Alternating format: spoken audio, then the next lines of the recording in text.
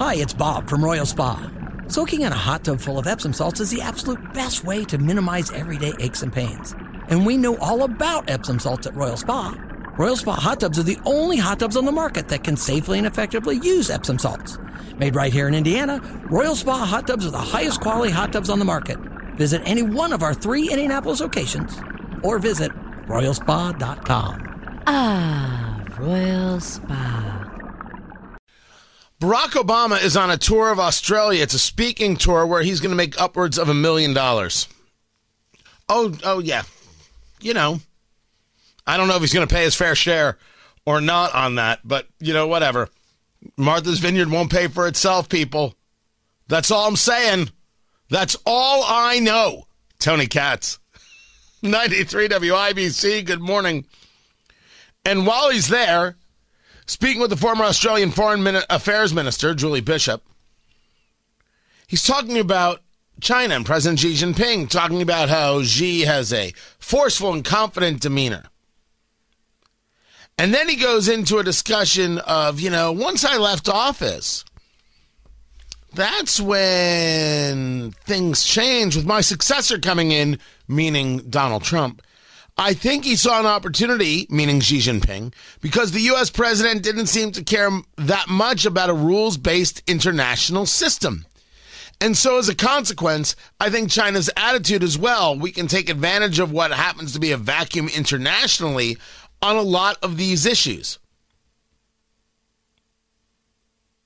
This is Barack Obama claiming that China only became a problem because Trump was weak on the international stage.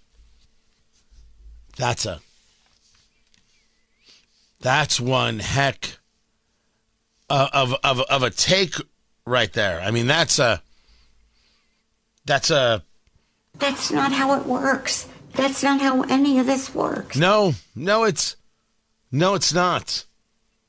No, it is not. China only got tough because Trump was in office. Do you believe? No, I don't. No, I don't.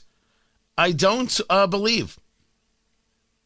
As a matter of fact, I think that is, I think that's surreal. I think that's nutty. I can't actually believe he said it. I am rarely flummoxed on air. Rarely. I don't know what to do with that. What kind of line is this? Obama saying that things did not start becoming problematic until Trump took office? The cat's stealing you. The oyster shucking you, I told him. You got the right ta-ta, but the wrong ho-ho.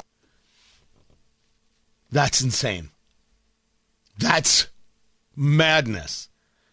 Because it's this real insult to history and a recognition of where the opportunities with China were and the decisions that China made not to be a part of it. I was amongst the contingent of people who, if you were to ask me in the 90s, early 2000s, I would have told you the key here is to open up McDonald's all over China. Westernize China, and things will get better. China was working under a different premise. They watched Mikhail Gorbachev. They watched the end of the Soviet Union. They watched the ends of other regimes, and their answer was not less communism, more. It was not a recognition that their system doesn't work, couldn't work, can't work. It was a conversation of, we have to have power and we refuse to give it up. Now what changes do we have to make while keeping it? And that's when they decided, it certainly was just, they were already doing it. We'll just make everything for everybody. We will take their money and we will keep our control, and that's it. We can make these two things work, and that's where people got this ridiculous notion of what they call state-run capitalism. First things first, there is no such thing as state-run capitalism. Oh, bring me your economists. There is no such thing. They may have a book on it, they may teach it, But how possibly could capitalism have any descriptor? There is no late stage capitalism. There is no state-run capitalism. None of this is real. These are the terminologies utilized to bastardize capitalism, to denigrate it, and to, in a desire, eliminate it.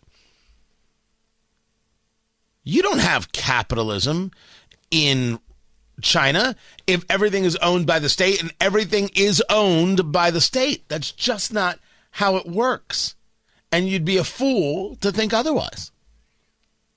But China not being a problem until then is, of course, laughable. Because China decided many years ago to be on the move. They decided many years ago, before Trump, on whether it be China 2025, whether it be on the concepts of Belt and Road, whether it be going deep blue and building out their Navy and being able to push the idea of having their own aircraft carriers. And they do today, and they're not great with them, but they'll get better. The more technology they can steal from the United States, the better they will get, because these are not people who create. These are people who steal. You will see people post images of China and say, we're so far behind China. Look how beautiful they are. It's because they're showing a picture of some city where they've got 900 skyscrapers, and they're all lit up in all these different colors. Oh, look how pretty. If a light show is a determination of success, well, congratulations. How about the fact that they aren't going to be able to feed their people?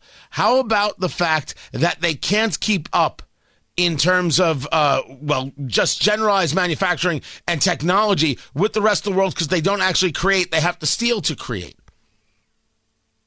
How about the fact when things get rough, they'll start by starving out 50 million people in the middle of the country? How about just what they do to the Uyghur Muslims or what they did to the Hong Kongers? These are the people you want to keep up with? And then you've got people like Jennifer Granholm, the energy secretary, saying they're doing such great work on green. They're doing such important work.